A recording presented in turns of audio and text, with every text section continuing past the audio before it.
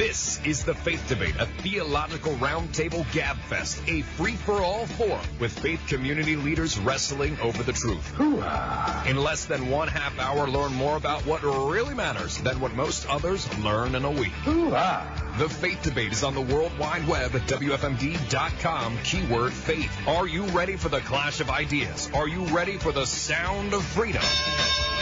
Let's get ready to rumble in this corner, weighing in with a Master of Divinity from Reformed Theological Seminary, the Faith Debate Master of Ceremonies. Oh, yeah. Troy Skinner. Thanks for listening again to the Faith Debate. You can follow us online, of course, at WFMD.com, also the WFMD Facebook page. You can follow what I'm doing personally, more closely if you like to, at householdoffaithinchrist.com. Almost everything I'm doing is revolving around something that you'll find there, householdoffaithinchrist.com. We're picking up this week where we left off last week. We were talking last week, can Christians vote Republican? Can Christians vote Democrat? Well, we're going to answer those questions. We started answering them last week. We're answering them again this week. I was in the middle of a point last week when we stopped, and we're picking up. This is some material that was shared last year, right on the eve of the election, just before, like a week or two before the election, the kind of stuff that you're going to be hearing here today. But it's timeless. It's timeless because it's biblical guidance and wisdom on these sorts of things. So I was making the point that the Israelites demanded a king other than God, and God said, fine, I'll give you a king, but just know this, they're going to oppress you, and one of the ways they're going to oppress you is to take as much as 10% of your income in an offering to the king. All right, 10% was meant to be oppressive, and that's where we're picking up now. Do you know what the average American pays in taxes right now? When you count income tax, property tax, sales tax, all the hidden taxes that they call fees and all that sort of stuff, it's somewhere between 50 and 60%. The average American is spending more than half of their income and wealth on taxes. God said 10% was a sign of his judgment. That was a sign of an oppressive government, and we have a government that is taking 5 times that from us. So that's the Democrat position. Now, the Republicans aren't perfect on this either. The Democrats want, the income tax rate to be, 35%. The Republicans want it to be 26%. 26% is still too much. But 35% or 38% or whatever is worse. So they're both bad in a lot of ways, but the Democratic Party is worse. So I read Psalm 139 the way I did on purpose. So we have the kumbaya parts of the passage that we want to focus on.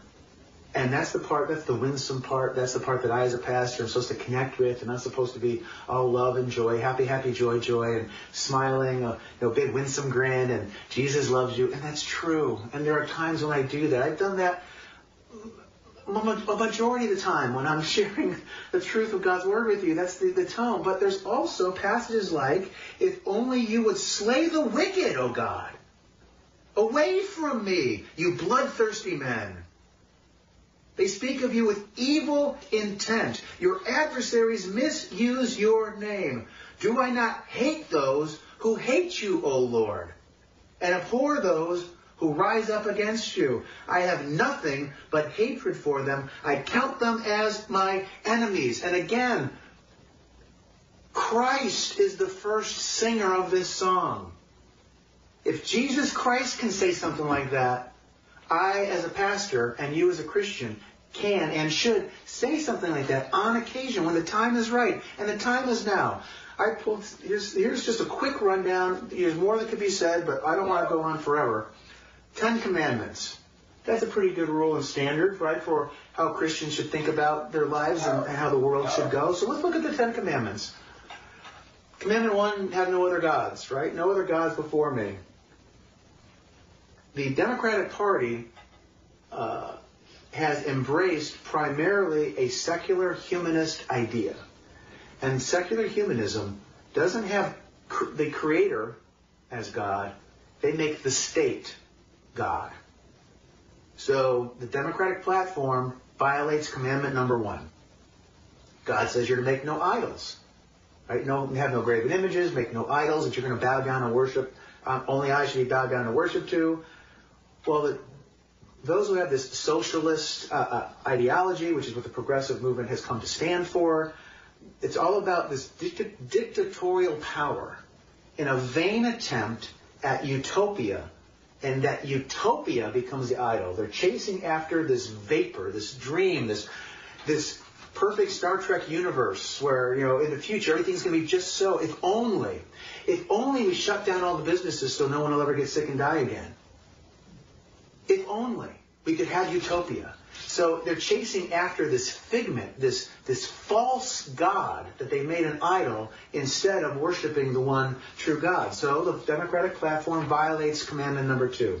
Commandment number 3, do not take the name of God in vain. Blasphemy abounds against Christ in the Democratic Party. They took God out of their platform. They booed God. They take God out of the Pledge of Allegiance, all those sorts of stuff. It's an anti-God movement within the party. But it's not only his name, but his name stands for his power and his authority and his standards. And they stand against his standards, which we're now going to get into some of that. Talks about keeping the Sabbath. Well, Christians under democratic rule haven't been allowed to go and worship on the Sabbath day freely.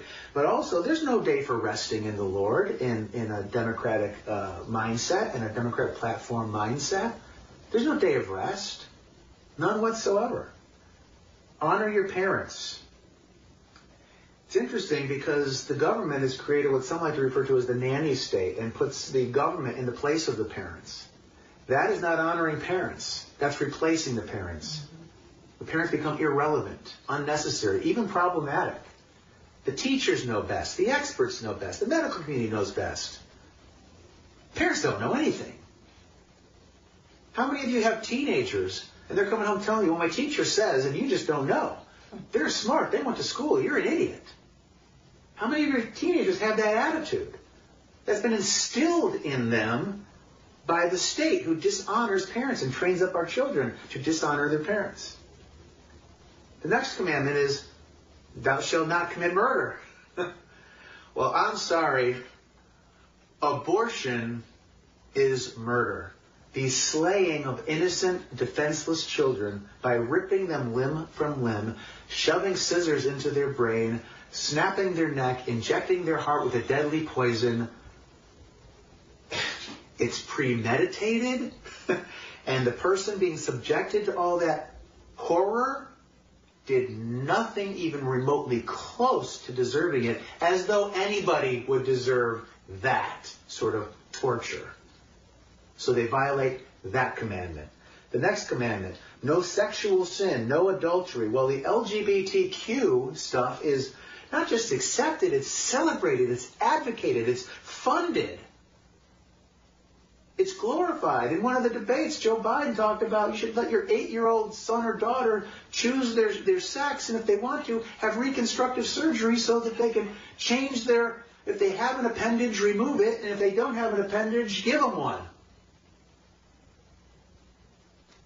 Sexual sin is rampant in the democratic mindset. Next commandment, don't steal.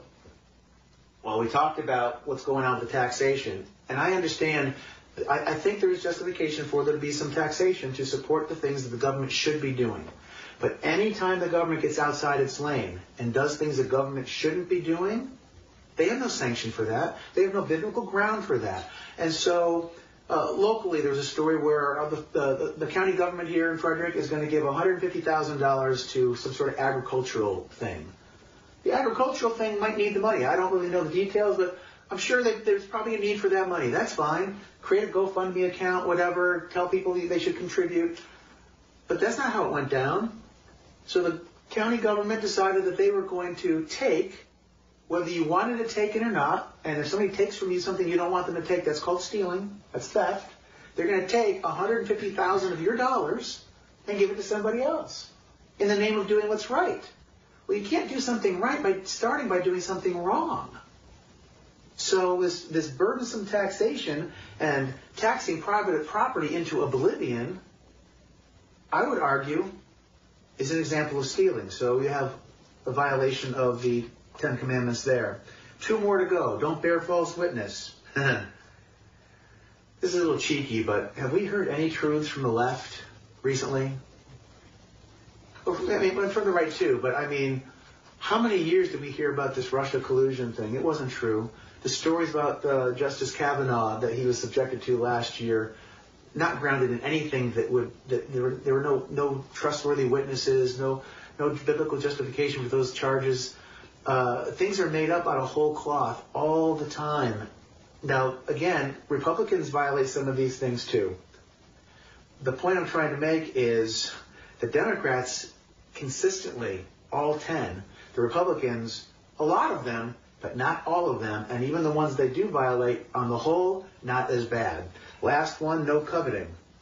Well, you've probably come to terms and realized there's this new phrase we've all had to learn about this year, critical theory, or critical race theory. You know what that's all about? That's all about, he's got something I don't have and I'm jealous. That's critical theory in layman's terms. It's not fair that he has something that I don't have. The only reason he has it is because he's an oppressor and I'm the oppressed. That's critical theory. And in critical race theory, it's he has what I don't have. He's the oppressor because he's white, and I don't have because I'm black. So it's critical theory with skin color attached to it.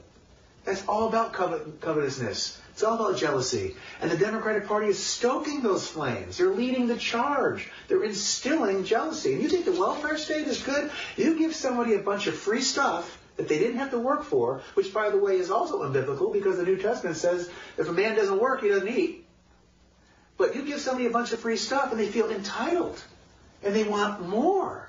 And they're like, how come you didn't give me more? And how come that person has more than me? Why don't I get more? Well, they're working hard. Yeah, but I deserve.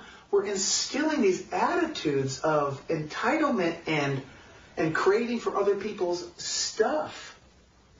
The Democratic Party has an agenda that pushes envy into the culture.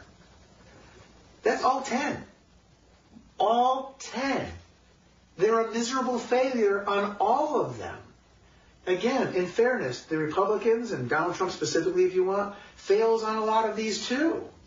But right now, we live in a system that has a binary choice. It doesn't matter exactly how the three of us in this room vote, or the maybe 20 or 30 that might be watching this video, how you vote. Either Donald Trump or Joe Biden is going to be president for the next 4 years. That's just the way it is. That's our choice. So given that being the binary choice, who would Christians hope to have as their president? The one who breaks all 10 of the commandments and sets us on a trajectory where we might live in a culture that doesn't respect any of the 10 commandments for the next generation. It's a big deal. Now, I don't think that if Trump wins and the Republicans win the Senate and the House and all that sort of stuff, I don't think that necessarily solves it. But at least it buys us a little more time for the church to be salt and light in the world and to make some changes where they need. You know, I saw there was a letter to the editor in our local paper here the other day, and I was talking about, you know what we need to do to solve all these problems? We need to end racism. Yes, we do. How do you do that? You're not going to legislate it out of existence. You're going to do it by changing hearts. And you need to have a context and a cultural context that allows the gospel to move more freely. And as bad as they can be, the Republican Party, by the way, for the record, I don't consider myself a Republican per se. I consider myself a biblical thinking conservative. And when candidates align themselves with that, I vote for them. And more often than not, it's a Republican candidate. It's never a Democratic candidate. I've never found a Democratic candidate that aligns with a biblically conservative, Christian-informed, Holy Spirit-led agenda. I just for a get out the vote movement. If people don't know what's going on, they're not informed, and they're not thinking righteously, they're not thinking biblically, I don't want them voting. You can stay home all day. I'm fine with that. But if you're on the side of righteousness, and you have a chance to wield some influence, then I think you're a little bit derelict. Now, there are some arguments, and I think they're interesting arguments that no Christian should be involved in the political process, and they shouldn't vote at all ever, and all that sort of thing. Those are interesting arguments, and I respect them. I'm not persuaded, and I think those arguments are wrong. The problem with the Big Bang Theory from an atheist's point of view is all they've done is move the question. And by that I mean, the question is, where did the universe come from? What is responsible for the universe being here? And they would answer, well, the Big Bang. I say, okay, let me ask the question again with one small change. How did the Big Bang happen? Why is it that there was a Big Bang? What caused it? All they did was move the question. It's the same question, just a slightly different. And the question has to be nothing. The law of physics, the law of logic, dictate to us that nothing that comes into existence without a cause. Everything that comes into existence has a cause. And it's important, by the way, for Christians to understand that that's how you need to make the argument. Everything that has a beginning has a cause. Because they're going to say, well, you're going to say that God caused the Big Bang, right? You say, yeah, well, what caused God? Nothing caused God. He has no beginning. He has always been. He is infinite. He is the infinite uncaused cause. So everything that comes into being has a cause. God never came into being. God always was, always has been, always will be. Math easy for me. Let's imagine the household income for a particular family is $100,000. And let's say that they fit the statistical norm for this country and that the government takes half of their money through federal, state, local, county, government, sales tax. They take half of it. So you have $50,000 left. Now, if they were merely as oppressive as what God talks about in the Old Testament and the government only took $10,000 of the dollars instead of $50,000 of the dollars, if they were only as oppressive as that, you'd have $40,000 more with which you could support all the local charities and all of the things so we're forced to live under these rules where the government is spending that money, spending on things we wouldn't want them spending, like funding Planned Parenthood, for example, or spending inefficiently, and they're not keeping tabs because the government's so out of control and big. You can't properly audit something that big and keep control on spending. The more localized the spending, the more tight the controls, and the more efficient it's going to be. So there's all of that. But the other thing is, for those of you who are thinking that way, and I get it, and I laud you for it, you should have a heart for the downtrodden, for the needy. You should have compassion on them. But what does God's Word instruct His followers regarding that? Who is He talking to? Who is to take care of the orphan and the widow? Who? If someone's hungry, who's supposed to feed them? The individual. Who? You. Not somebody else. You. Somebody else maybe should join you in that, but you. You're responsible for you. You're responsible for your family. You're responsible for the community of faith that you belong to in your church. You. That's what God instructs us. He does not instruct us that, you know how we're going to take care of the poor and the needy and the orphan and the widow? We're going to have some third party come and steal from you what you won't give on your own because we don't trust you to give it. And then after we've stolen it from you, we're going to then parse it out ourselves. That is not God's instruction. You are abdicating your responsibility if you're going to turn over that responsibility to the government. You're abdicating your responsibility and handing it off to somebody else. It would stand for something like a $15 minimum wage. Okay, that sounds compassionate. Like everybody deserves to have a living wage. You shouldn't work full-time and be below the poverty line. Okay, well, the Bible speaks nothing of that. It talks about paying people what they're due and paying them on time. It doesn't talk about what the wage should be. The only instruction we get from Bible on that is that how much money somebody gets paid is determined by two people. The person making the payment and the person receiving it. Has nothing to do with the government overseeing or involving themselves in that. And think about this. Is it really compassionate? What if somebody has no experience, they don't have any real developed skills yet, and they're not worth anywhere close to $15 an hour for the work and labor that they can do? Maybe they're worth $10 an hour. Maybe they're worth $5 an hour. Maybe in 3 months they'd be worth $20 an hour. But day one, they're worth less than $15 an hour. They're not going to get hired. And so the minimum wage laws ends up making it impossible for challenged employees to find work. That's not compassionate. That's not biblical. The immigration issue is a big one. We should have, we're sojourners. We should welcome the sojourner and have people come in. And that would be fine except for all of this, what's called the safety net programs that are funded by them taking half of our money.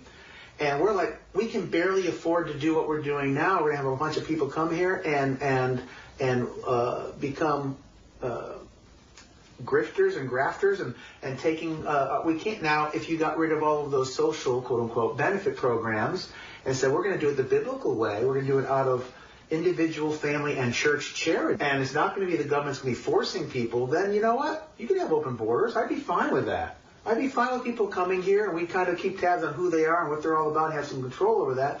But we could have 7 billion people in this country if we didn't have to be forced at the point of a gun or the threat of prison to feed them and take care of them. So the immigration, and the other thing that's lost on the immigration question, when you allow a bunch of lower skilled people, economically, they can do a lot of manual labor, they're hard workers, they're conscientious workers and all that, but they don't have a lot of training, they don't have a lot of education, they can do a lot of grunt work and they're good at it and they're dedicated to it and we need them, so God bless them. But when they come in, who are they hurting? They're hurting the other people that don't have a lot of education and skill set yet either. Maybe they will come to later in life that at a particular moment in their life, they're competing for jobs against all these other people, and they've already been disadvantaged by minimum wage laws. So they already can't find enough work as it is, and you got these other people coming in and stealing their jobs. So I want you to hear my heart here a little bit, because this has been a bold, put it right out there kind of thing, because I think the moment calls for it. People are making decisions right now about what they're going to do, and I think you need to hear it plain and clear. This is not to say that Donald Trump is a saint. This is not to say that the Republican Party is perfect. Far from it on both fronts. I mean, Trump is a rather imperfect individual, and the Republican Party is a rather imperfect party. So that's not what I'm saying. What I'm saying is the alternative is so antithetical to the Bible that a Christian cannot support it. And we've made some practical arguments and some analogies and tried to explain what the after effects of going against God's words are and how that plays itself out. Let's just say, for the sake of argument, that we didn't have those practical arguments. Let's just say that the Democratic policies were actually properly and effectively feeding the poor and taking care of the sick and all of those sorts of things. Let's just say, but they were doing it in a way that is against how God says it's supposed to be done. Then the Christian needs to say, I don't care about the practical stuff. I don't care about the pragmatic, quote-unquote, truth. I care about being obedient to God and His Word. Now, as it turns out, when you're obedient to God and His Word, you get the positive blessings that come from that. And when you don't, you get the curses that come from that. And that's why the practical parts of the story, the pragmatic realities, support the biblical position. So we don't want to create additional dependency. We don't want people to be demotivated from having the welfare state puts women in horrible situations where they're punished financially if they get married. And they're put in a situation where if they somehow have more children out of wedlock than they can possibly handle supporting, and their support structure can possibly handle supporting, they have motivation to make their situation even worse so they can get more money. Why are we putting pressure on people to do things that are unwise for them? But that's what the system has done. So if you're somebody who's voted Democrat in the past, or you're thinking about voting Democrat this time, or you've already voted this year, you voted Democrat, and you're like, what are you saying? I'm not here to condemn what you've done or what you're thinking about doing, at least not in this context. I am here to call you to a biblical understanding of what it is, how we're supposed to see these things, and you need to act accordingly, and hopefully it will convict your heart. And you will realize that maybe the way I've been thinking about things has been wrong-headed. And so I feel the only thing that we haven't fleshed out anywhere near enough, and I'll give 30 seconds on this, the women's right to choose thing. A woman can do with her body what she wants. Let me just say this. It is not her body.